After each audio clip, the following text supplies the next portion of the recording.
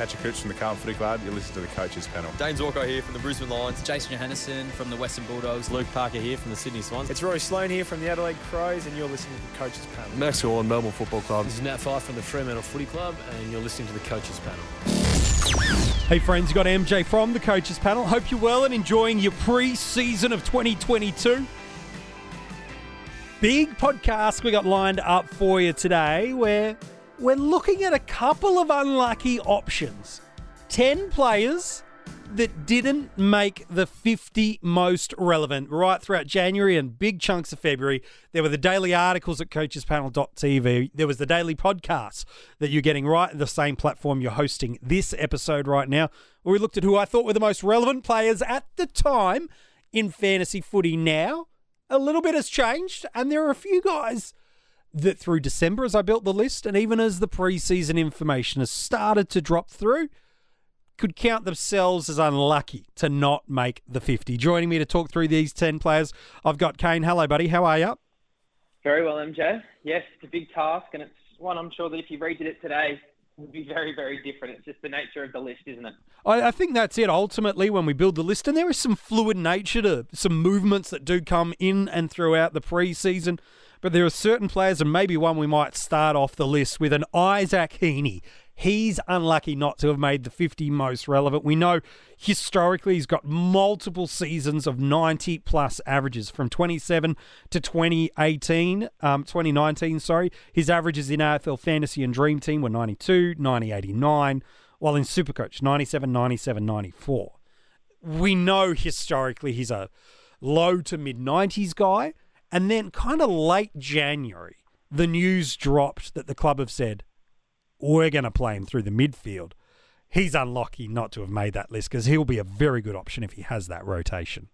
Well, that's the thing, MJ, wasn't it? When you got up to that point in the 50 most relevant, you're talking about the mid-20s at that point. And all we really had was an article. As exciting as it is, and I'm sure that maybe in two weeks or so, when we've actually maybe seen it this preseason, we've seen some of the games that are going to be taking place in the coming weeks, I'm sure he would be a guy that would rise and probably would be pushing that top 20 because with the midfield opportunities had in the past, he has shown genuine fantasy scoring. So there's a lot to be excited about, especially when you consider that we're getting him at his lowest point in recent history too. So there's a lot to like about Isaac Heaney, and it does feel real, which I know a lot of people were scared off in the past. Yeah. Maybe the Callum Mills breakout last year eases people's minds about picking some Sydney players. I think it certainly does. And we look at our forward line structure. We've had some adjustments with Mitch Duncan's calf injury of note. Coaches probably that weren't currently holding Isaac Heaney now see this as an easy way to get to him without breaking structure too much, and might even see it as a way of freeing up some cash elsewhere. So I agree. I can see Isaac Heaney right in the mix for a top 10 forward across the formats. I think he goes 90 plus and could even go 100 plus if there's that right CBA attendance. Oh, absolutely, MJ. Absolutely could. He just seems like it's been there. It's sort of almost like Petrarca where we saw the glimpses. Yeah, it's a good call. We know in Isaac's case it's a bit more like the role. He hasn't really had that opportunity. He's such a damaging forward, and I guess the way the drafts fell in recent years, they've recruited a lot of mids. So it didn't seem like it was even maybe going to eventuate at all when you think about Rowbottom and Warner and Stevens, these type of guys. It felt like Isaac might be stuck because he's played so well there. So to have this mail and it come in recent times, it's obviously super exciting. I think we all want to see what he can do in that role. Yeah, I think it's really fair. He's going to be a great pick this year. And had the 50 started mid-January, not the 1st of January, there might have been a way for me to have squeezed him in. I think he's going to be a very nice option this year. Another player unlucky to miss the 50 most relevant, I reckon, Carlton's captain, Patrick Cripps. Twofold, I suppose, for us. Came for why he's missed. Number one, Sam Walsh now out for the first 4 to 6 weeks of the season, and we hope not, but potentially even longer. We know syndesmosis injuries can be quite tricky to come back from. And then we look at what he's priced at, and that is a factor in what makes a player relevant, is their price point in comparison to what they can do. He's priced almost 20 points per game less at what he did in his 2019 season, just 2 years ago. and he's priced nearly 30 points per game less to what he was coming off the back of at 2019 in Supercoach. So the upside for Cripps could be monumental this year. Yeah, well, we know his best is absolutely good enough, isn't it, MJ? You know, when he's at his best, he is one of the best fantasy scorers. You know, particularly in Supercoach, he's been one of the best, and in DT, he's also shown big stretches. We spoke about in another podcast about how he had this epic finish to 1 year, then he continued it on in the first half. But he does have these fade-outs, whether it's injury affected or roll or tag. But it just shows how big his ceiling is. And again, you throw in another 30 disposals to be spread out with the absence of Walsh. And again, of course, we know Hewitt, we know Chera are into this team, which is something different and unique that Carlton haven't had. But Cripps, when he's on, when he's fit, is a genuine beast. And as we spoke about with Heaney, when you're getting them at a low, that's the key, isn't it? That risk, the risk is obviously a lot less. And the upside is huge, like you mentioned. Now, can he get back to that level? That's the question. Who knows? You hope he gets a good run of it with his body. Everyone sort of made those jokes, didn't they, that Cripps has been carrying Carlton for years, and unfortunately it did take a load on him. So we really hope that he's fit and firing, because he's a beautiful player to watch, and also he is a fantasy player. I think we've sort of forgotten a bit about that in recent times. But even last year, he did have those stretches, didn't he? There were when he multiple showed, weeks. The tackling numbers were up, and I think it's still there. It's just how much is maybe why he'd be a guy that, with this news, maybe he'd sneak into the 40s, the high 40s, I think. Yeah. But it sure is nice looking at those previous numbers, MJ, isn't it, and envisaging a Patrick Cripps back at that level. If you jump on a Patrick Cripps, because at that price point, he's around about the same range as a Caleb Sarong across the formats. And so historically, he's a 115 plus guy safely in Supercoach and a 105 to 110 guy in DT and AF.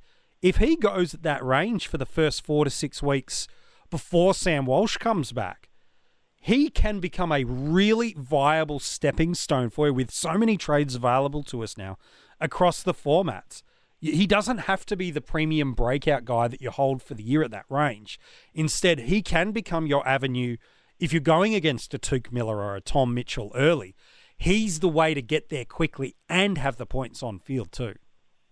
Yeah, absolutely. Again, you got to time your run perfectly with that. Yep. I think you're hoping for, honestly, if you're going to do a move like that, you're hoping for old Cripps, which is a guy that can go, again, in the back half of 2018, he went 120 post-buy, and then he continued on at the start of 2019, going 115 for the first 8 weeks. I think that's the dream scenario you're asking for. You basically want 8 weeks. You want the clock back, Cripps, don't you? Yeah. You want 125 Supercoach.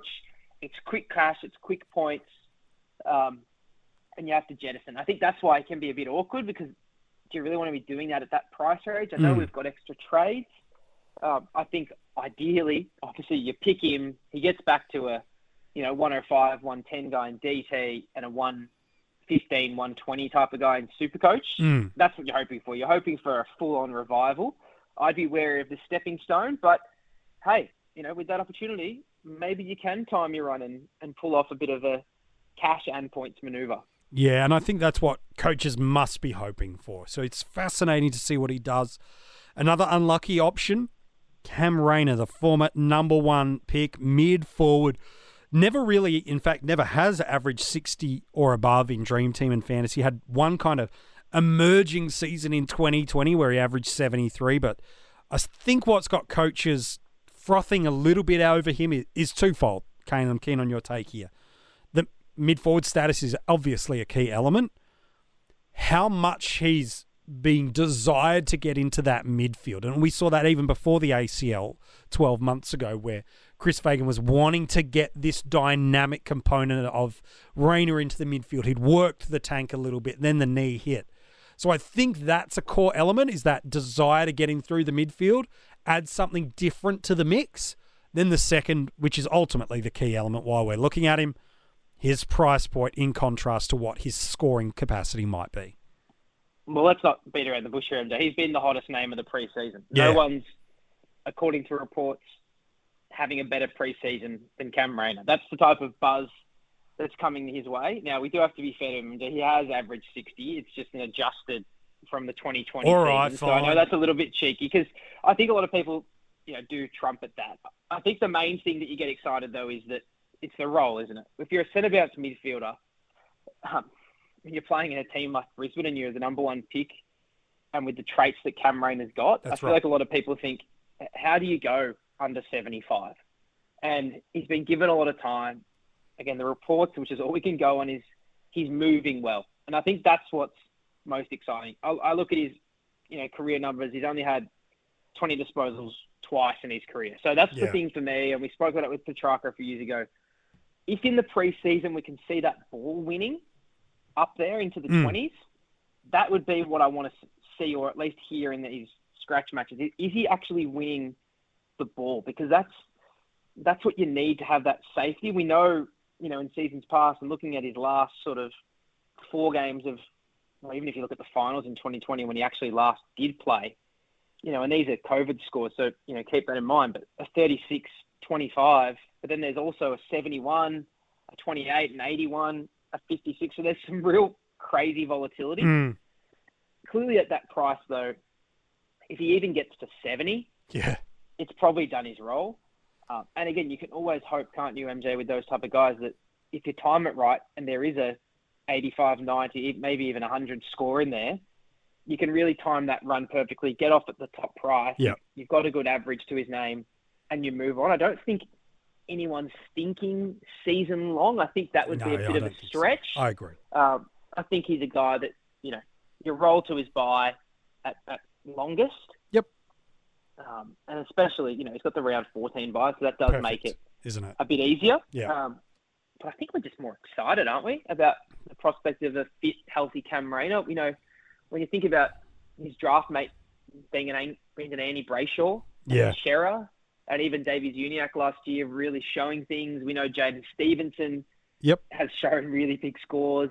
I think we're just excited that this guy can finally deliver. And we saw him dominate at the junior levels now, and it finally feels like his body and fitness will allow him to display that on the big stage.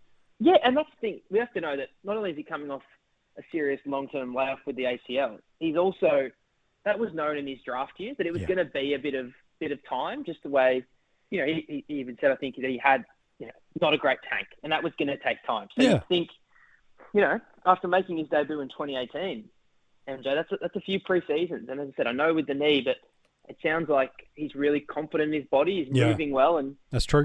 If he's been rewarded with that type of inside mid-roll, and hearing the stuff and reading the stuff that came out very recently about potentially pushing a Neil and a Lions more forward, I think that speaks volumes for the preparation that a guy like Cam Rayner's put in to deserve that role and maybe force those guys to do other things. Yeah, no, I think it's a really fair shout. He's very unlucky not to have made the 50 most relevant. And remember what you're paying for him. It's under 300K in Supercoach, just under 400K in AFL Fantasy, and around about 320 in Dream Team. So if you're looking for that M5 kind of guy that's not quite a cash cow, but also not quite that middle stepping stone range, he feels like that nice in-between space. And with that buy round, I think he's that perfect option. I'd be watching his preseason games, watching what this CBA split is like, what's the trend. But again, I think he's a brilliant option for us and very unlucky not to make the 50 most relevant. One thing that doesn't happen very often through the 50 most relevant, and I think there's only 2 players that have broken this trend over the numerous years that we've done it, is players that have been recently drafted into the AFL system as draftees in their 18th year of living, getting straight into the 50 most relevant, because there's so many unknowns. Outside of Matt Rowell and Sam Walsh, I haven't put any first-year brand new draftees. We've put guys like a Tim Kelly or I think even a Michael Gibbons might have even made it 1 year in the 50 most relevant to show you how long we've been doing this, because they're proven and established sort of options, whereas these first-year guys generally don't make it. Elijah Hollands did this year, but again, he's 12 months into his AFL career, being in an elite system, albeit coming off an injury. We're talking about 2 guys. Let's put them side by side to really make it fair. Nick Dacos and Jason Horne-Francis. Both, let's be honest, unlucky not to make it. Let's talk about Nick for a second. Here's his scores in Supercoach from his 5 NAB League games last year. 177, 166, 145, 169 and 138. Not bad. His AFL fantasy numbers, they're just as good, but he's averaging 136 over those games and going at 35.8 disposals per game. He's a ball magnet with all formats having DPP in season. The role and the talk out of the club is he's going to play a split midfield and halfback role, which means probably, Kane, by round 6, we get this really great best 22 guy now available in our backlines. Yeah, well, it's exactly right, MJ. And his numbers are comparable, maybe even better in some cases than what Rao and Walsh are doing. I think, honestly, the thing with these guys is, especially those guys, their top-end price tag. I think, when you mentioned an Elijah Hollands, that year basement price, removed, it does put him basement price. You had DPP from the jump.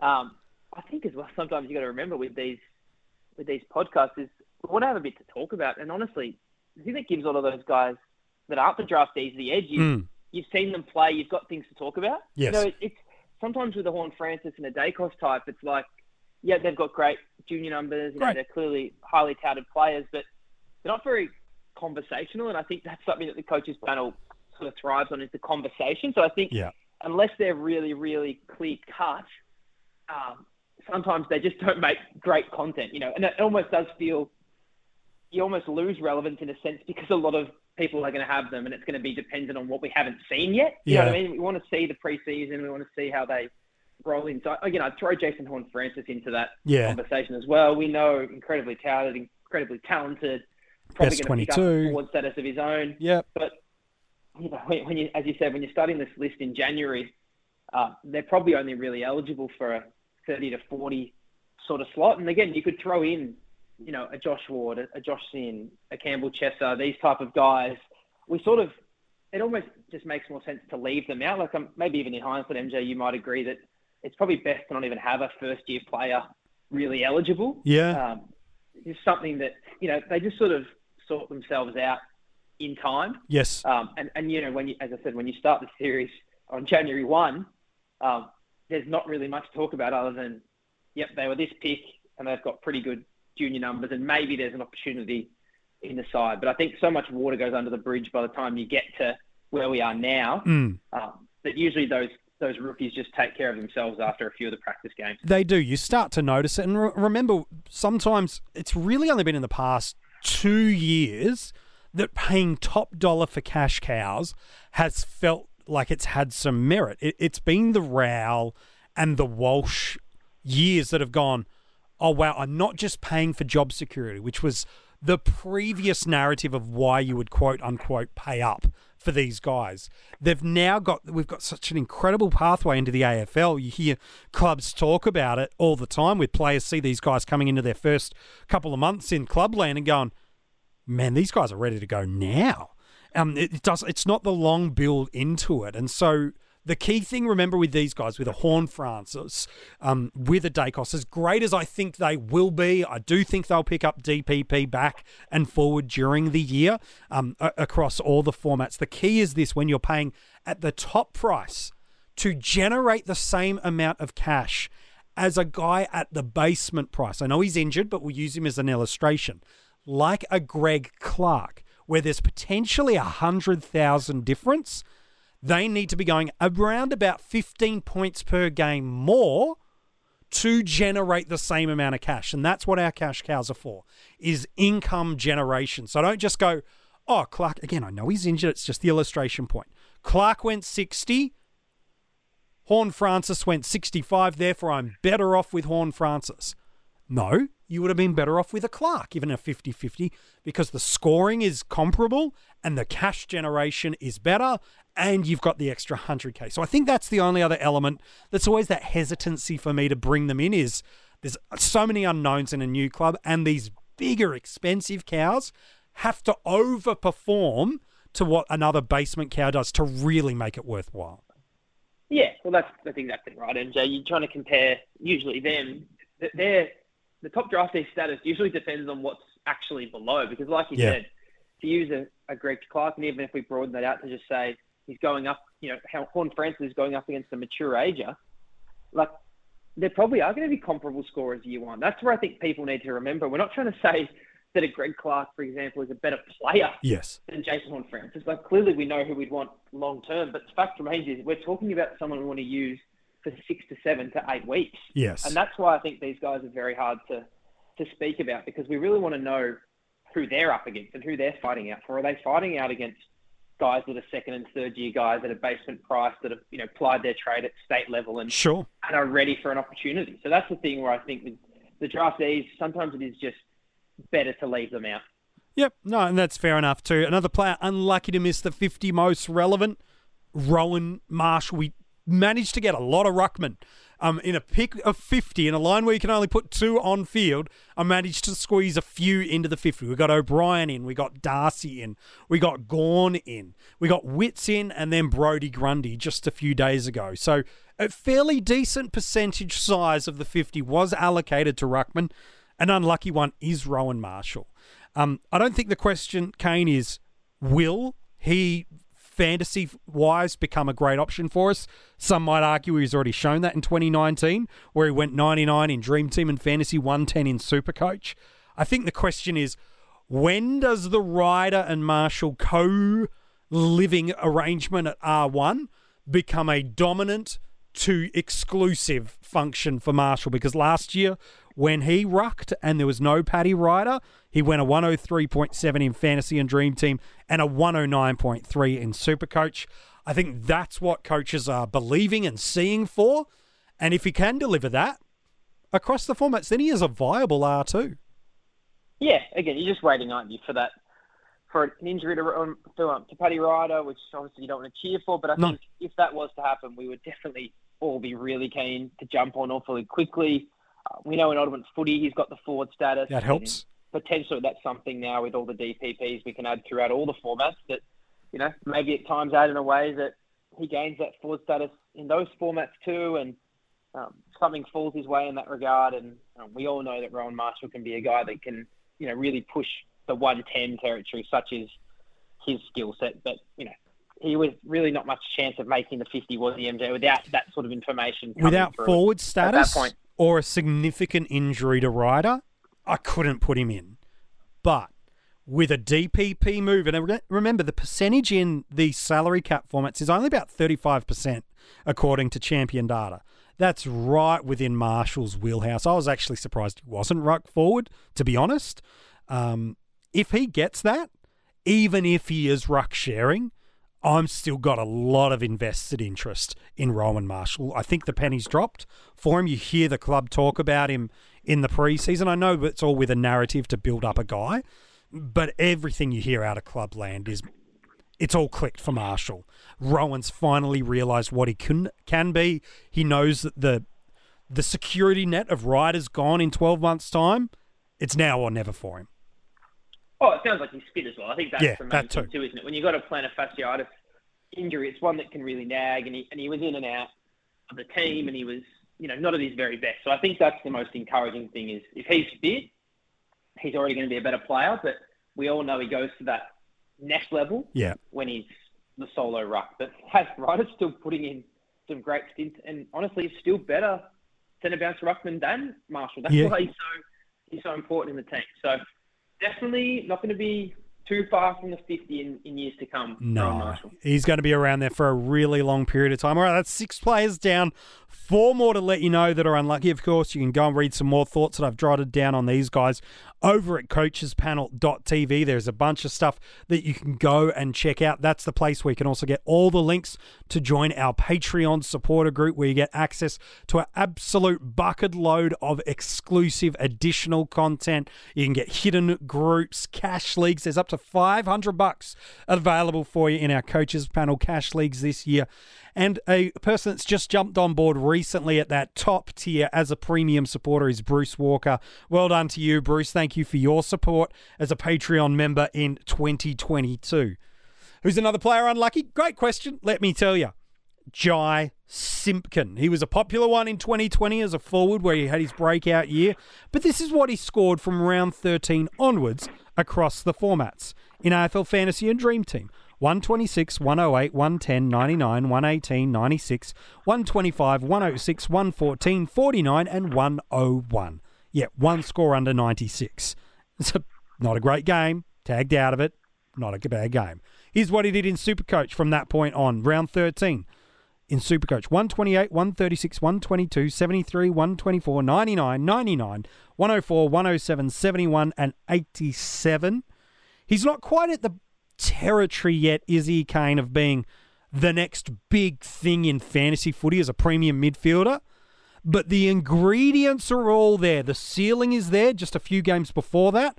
He had a 38-possession game against the Hawks and went 142 in Dream Team and Fantasy, 164 in Supercoach.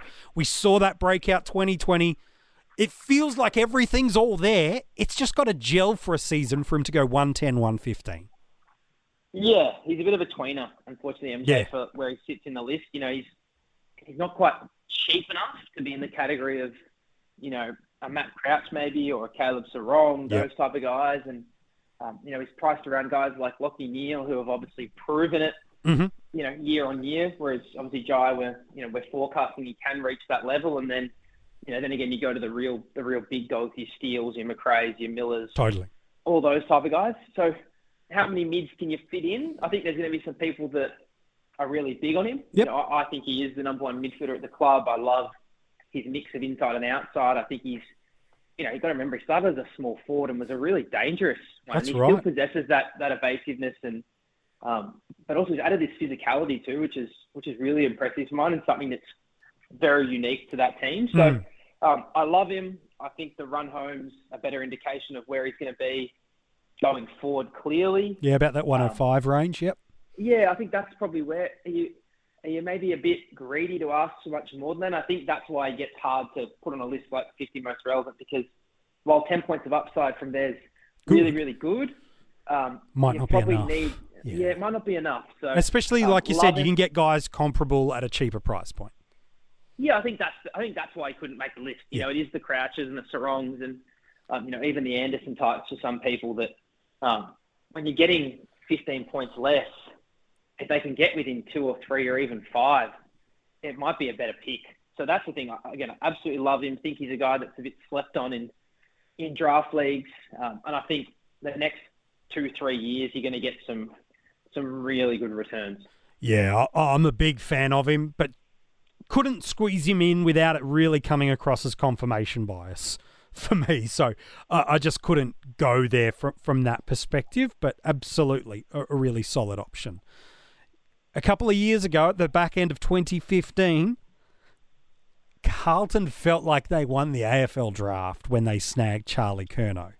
And for the first couple of years, things looked good. He was averaging low 70s as a key position forward in 2017 and 2018, mid to high 70s in Supercoach, and it felt like he was just on that precipice of becoming the next consistent 90 key position forward that you just had and you desired and wanted to own. But really, the past 2 years have just been ruined by injuries from him.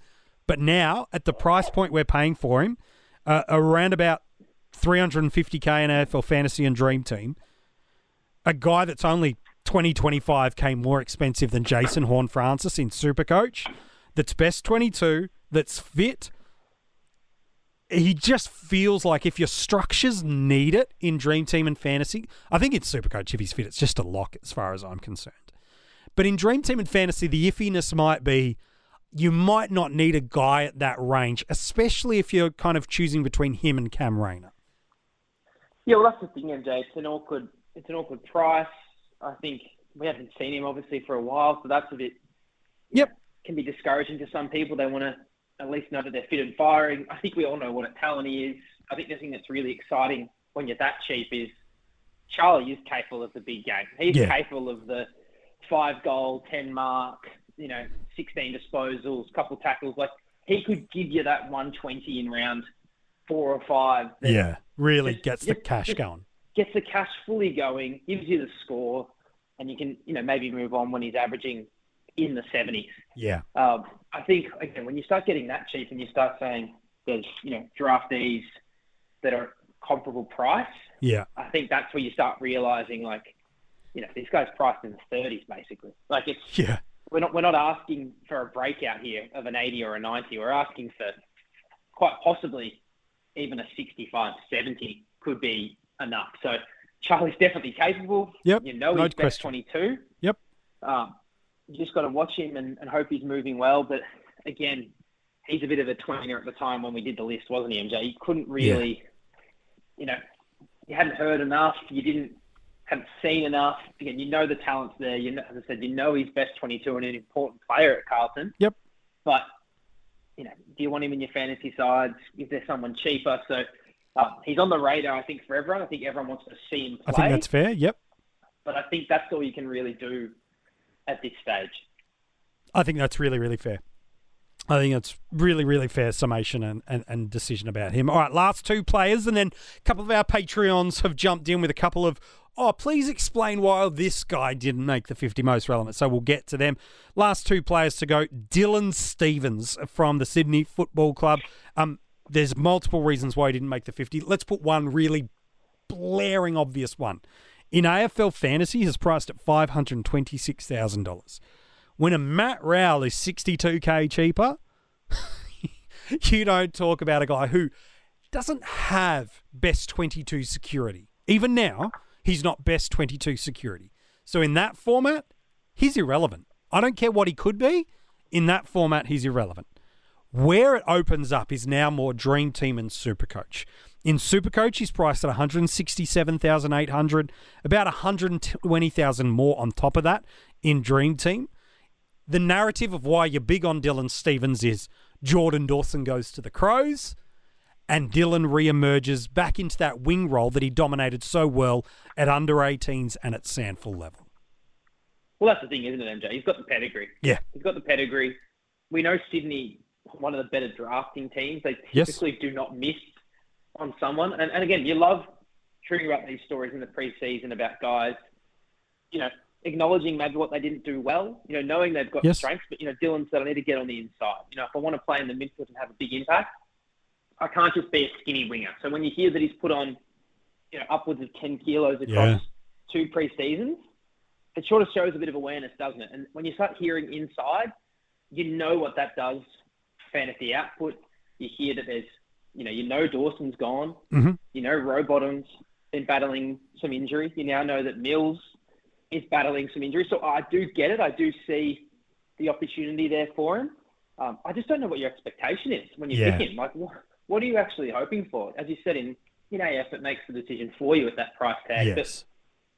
But, in Supercoach, it's awfully tempting. But again, it probably depends more on what's happening around him. What other options? What are the cows doing? And I just don't know what I'm hoping for. I don't really have a read on what I expect he can do or be. Like I believe that he could certainly pop a score. He could definitely pop a ton. That's well within his skill set, and he's playing in a great team. So I have confidence in that sense. But beyond that, I don't really know what I'm asking for him, which makes it really hard to pick. I just don't know what my expectation for Dylan is. Again, highly touted, has a lot of traits, has a lot of good guys around him, and seems to have some extra opportunity with some players injured and leaving. But I just can't even with any confidence sort of pigeonhole him in a range of scoring. And if you can't make that assessment about a player, it's impossible to pick them, in my opinion, because you don't even know what you're hoping for. If you've got the price tag, you know what they're priced at. But how do you compare them to another player if you can't make that evaluation? So if someone's a bit more confident, they see him as an 80 guy, they see him as a 50 guy, well, you probably make the decision pretty easy. But when you're talking about 50 most relevant guys, I think to be really relevant at that price tag, you need him getting up to 90, don't you? Really, MJ. And you need the job security too. That's the risk. Yeah. So for me, option, absolutely. Keen to keep a watch on him in the community series. In AF, just jog on and don't think about it. I like him in drafts too, and keep an eye on him in DT and Supercoach. All right, the last player that we're going to talk about before we answer a couple of quick Patreon questions. He's really unlucky, to be fair, this guy, Taron Thomas. Because over the past 12 months, lots has been made about who North Melbourne have brought into the club. Will Phillips, Tom Powell, Jason Horne-Francis, the emergence of Jai Simpkin, the addition of Jaden Stevenson through trade. They've definitely done the rebuild the right way, North Melbourne. Is certainly the narrative from all in clubland and even from a general media and fan base perspective is we go, we see what you're doing and we like what you're doing. But Taryn's been there for a number of years, and before the role flip, and that's what's got coaches excited, it wasn't great. He was averaging 32% centre bounce attendances between round 1 and 9, 15 possessions, and an AFL Fantasy and Dream Team score of 66, and averaging 68 in Supercoach. Then from round 10 onwards, everything changes. His CBAs go up to 49%, so a pretty drastic increase of 17% over this stretch of games, while his possessions up 5 per game, up to 20, and in AFL Fantasy, he averaged 92.5, and in Supercoach, 96.7. All the news and the noise coming out of North Melbourne is he's going to retain that pretty similar 50-50 split, which means he'll still have games where he'll need some goals to pump the scores, but he'll also have some games where he'll start pushing towards that 30 possessions. He should be in and around that marker of a top 10 forward for us across the formats. Yeah, he's very stiff. He's very stiff. Very unlucky.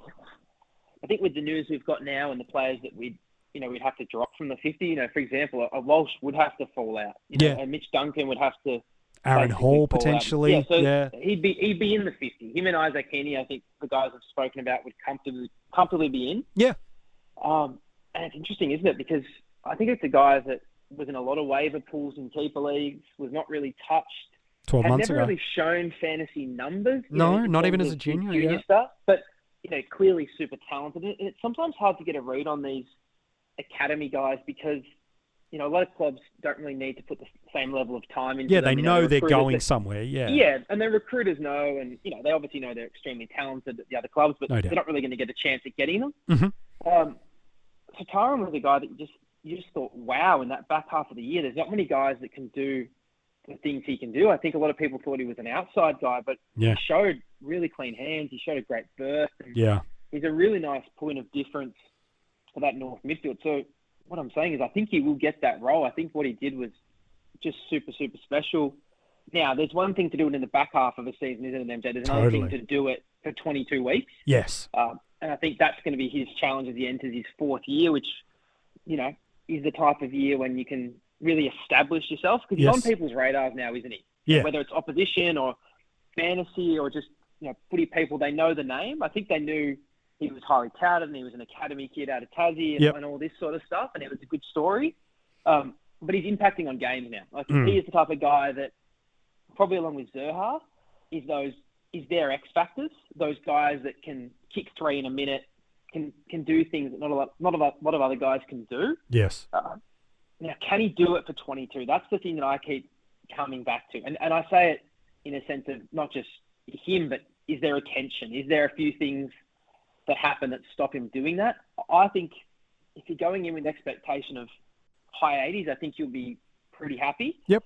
If you think there's another gear, I don't quite see the 95-100 season yet. But again, we've lost potentially a Mitch Duncan. Mm-hmm. We know there's some concerns about Taranto in the early part of the season. Braden Maynard's not going to get as much midfield time, so he's probably slid out of what would have been there. Yeah. But even if you're competing in the forwards, MJ, maybe it's, Heaney jumps up into that top 6 sort of crew. Sure. I think Tyron is certainly capable. Yes, I don't doubt that. As I said, it's just, we're talking about a full season now. Yes. You can't really have many bad games if you want to be a 95 type of guy.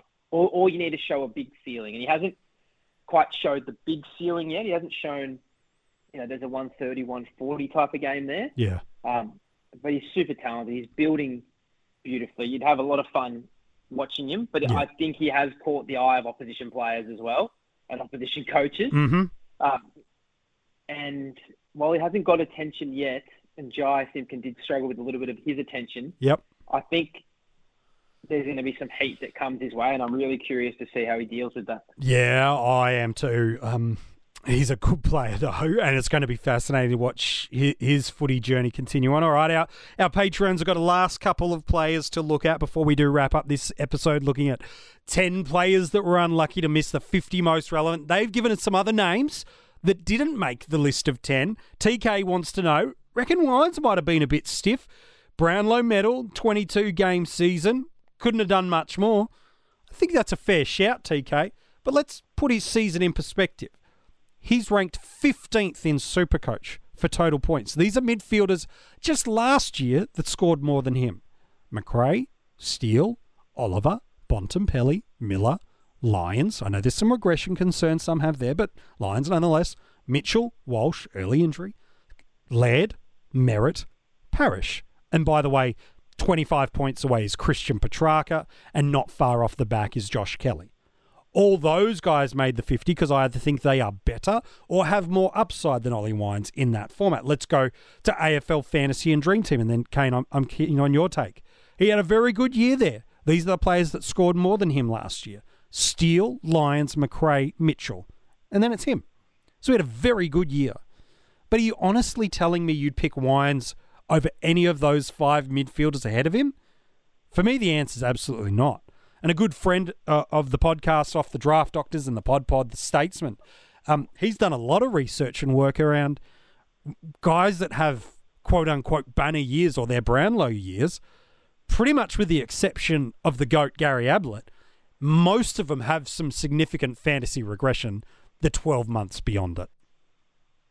Yeah, well, I think MJ, that was his best year. And yeah, it was great. He had a great year and he won a Brownlow medal. But in this game, we're always projecting forward. Like, it's a what have you done for us lately, or what are you going to do for us next? We don't really care, per se, that they had a great year last year. If you don't see the upside, you don't see any more improvement. Which I don't. Like, that's why he misses the list. So, again, great player, deserved Brownlow medalist, had a great season. But a great season wasn't even pushing those big dogs. And when you think about even just having 10 elite midfielders in there, that's a fifth of the list. Mm-hmm. You haven't even thrown in the other lines, mid prices, guys returning from injury, underpriced premium. Like, there's just not enough slots. There's only 50 slots. Mm-hmm. And as good as Ollie was, I do see a dip. I just don't see backing up quite that level. And I certainly don't see a market improvement to take him to a 115 DT guy or a 120 Supercoach guy. I just don't. Again, could prove me wrong. Happy to be proven wrong. But I wouldn't have put him in my 50 either. No. Another one that's been thrown in as a quick question of what happened from Craig Keel, and also Aiden put the same name out there, Patrick Dangerfield. For me, the reason he didn't make the list, again, keen on your thoughts off the back of this, Kane, but an average of 86 in Dream Team and Fantasy last year, 104 in Supercoach. Relevant if he's a forward. But as a mid only, we're seeing the scores slowly slip away from the dominant beast through the midfield. And part of that is he has been spending more time forward. But a 107 in 2019 in AFL Fantasy and Dream Team, a low hundreds adjusted in 2020, and an 86 last year. Again, I know there's an injury-impacted score in there that does blur the numbers a little bit, but in Supercoach we see it more pronounced going over the past 4 years of his average just dripping away. 121, 115, 113, 104. He's more a Supercoach guy and always has been, beyond his first 2 years at Geelong where everything went through Danger. He would need to go back to being a 105 midfielder in DT and Fantasy and a 115 guy plus in Supercoach, or pick up forward status in the year. But for me, I just think there's guys with greater upside at the similar price point, so I can't go there. As great as a person and a player as he is. Yeah, I think you're exactly right, MJ. I think there's a chance, obviously, he could get the forward status. That would be great. Yes. Maybe that opens him up, at some point in the season once you've seen that. No doubt. Because I think he can still be a 110 Supercoach, but I don't think that's beyond him, no. Crazy. But again, that's not enough. A 5-point bump is not enough unless it's a in-season trade and you get him going at 120 for a stretch. Yeah, but also maybe if it's an upgrade guy and you get him priced around that and he's going 110 for a forward, if he picks up that forward status. Yeah. But it's too many ifs and buts, isn't it? Yeah, it's a lot of ifs. Yeah. So again, there's only 50 names. We're not taking anything away from what he's done historically. Star. He's one of the best fantasy players we've had ever. But in 2022, do you want Dangerfield? Probably not. Yeah, I think so. He needs the DPP to pop in for me to see him as relevant this year for us, outside of drafts and daily fantasy. All right, Aidan's got our last two players before we wrap up this podcast episode, although Rids tried to get in on the thread in the hidden Patreon group and suggest Dylan Grimes and Toby Nankervis should be able to pop. I'm sorry, mate, that's just not going to happen as much as they are the captains of your football club. And thank you, David, for your nomination of Relton Roberts. Old school fantasy coaches appreciate you for that suggestion. All right, Aidan's given us two names, both Magpies, Taylor Adams, Scott Pendlebury. I'll let you take Taylor Adams because I think I know where you're going, but I'll let you have him in a moment. He's gone Scott Pendlebury. Aidan, the only reason you're suggesting him is one key reason. Forecasted positional change. Plain and simple that he will pick up DPP in season. That is a probable thing based on everything coming out of the Holden Centre and what Collingwood are saying. But what is he going to do when he's in that role? Is he going to be a 90-plus defender in AFL Fantasy and Dream Team? Is he going to be a 100-plus defender in Supercoach? We all think he could and possibly even should, given how good of a user he is, how he finds space in traffic. What will he do when actually given space and time? So it's a very good probable forecast. But what if he's only going at 31% and he stays as a mid and you're basing a player's relevance on a forecasted hoped positional move? I just couldn't do that. So for me, it was if he picks up defensive status, I'm keen to keep an eye on him. But what does he do? What does it look like? What is the mix back there with Dacos, with Crisp, with Maynard? If Howe can get back and fit, where does Poulter play in this side? Where does Lipinski play? There's just so many unknowns for me that I couldn't say he's in the most relevant, even if all those variables all land his way. Yeah, I totally agree, MJ. Taylor Adams, if it was a DT 50 most relevant, yeah, he's in. Totally agree. I think the Supercoach format unfortunately hurts him. He's just not going to be in consideration as one of those elite mids, which he can be in DT.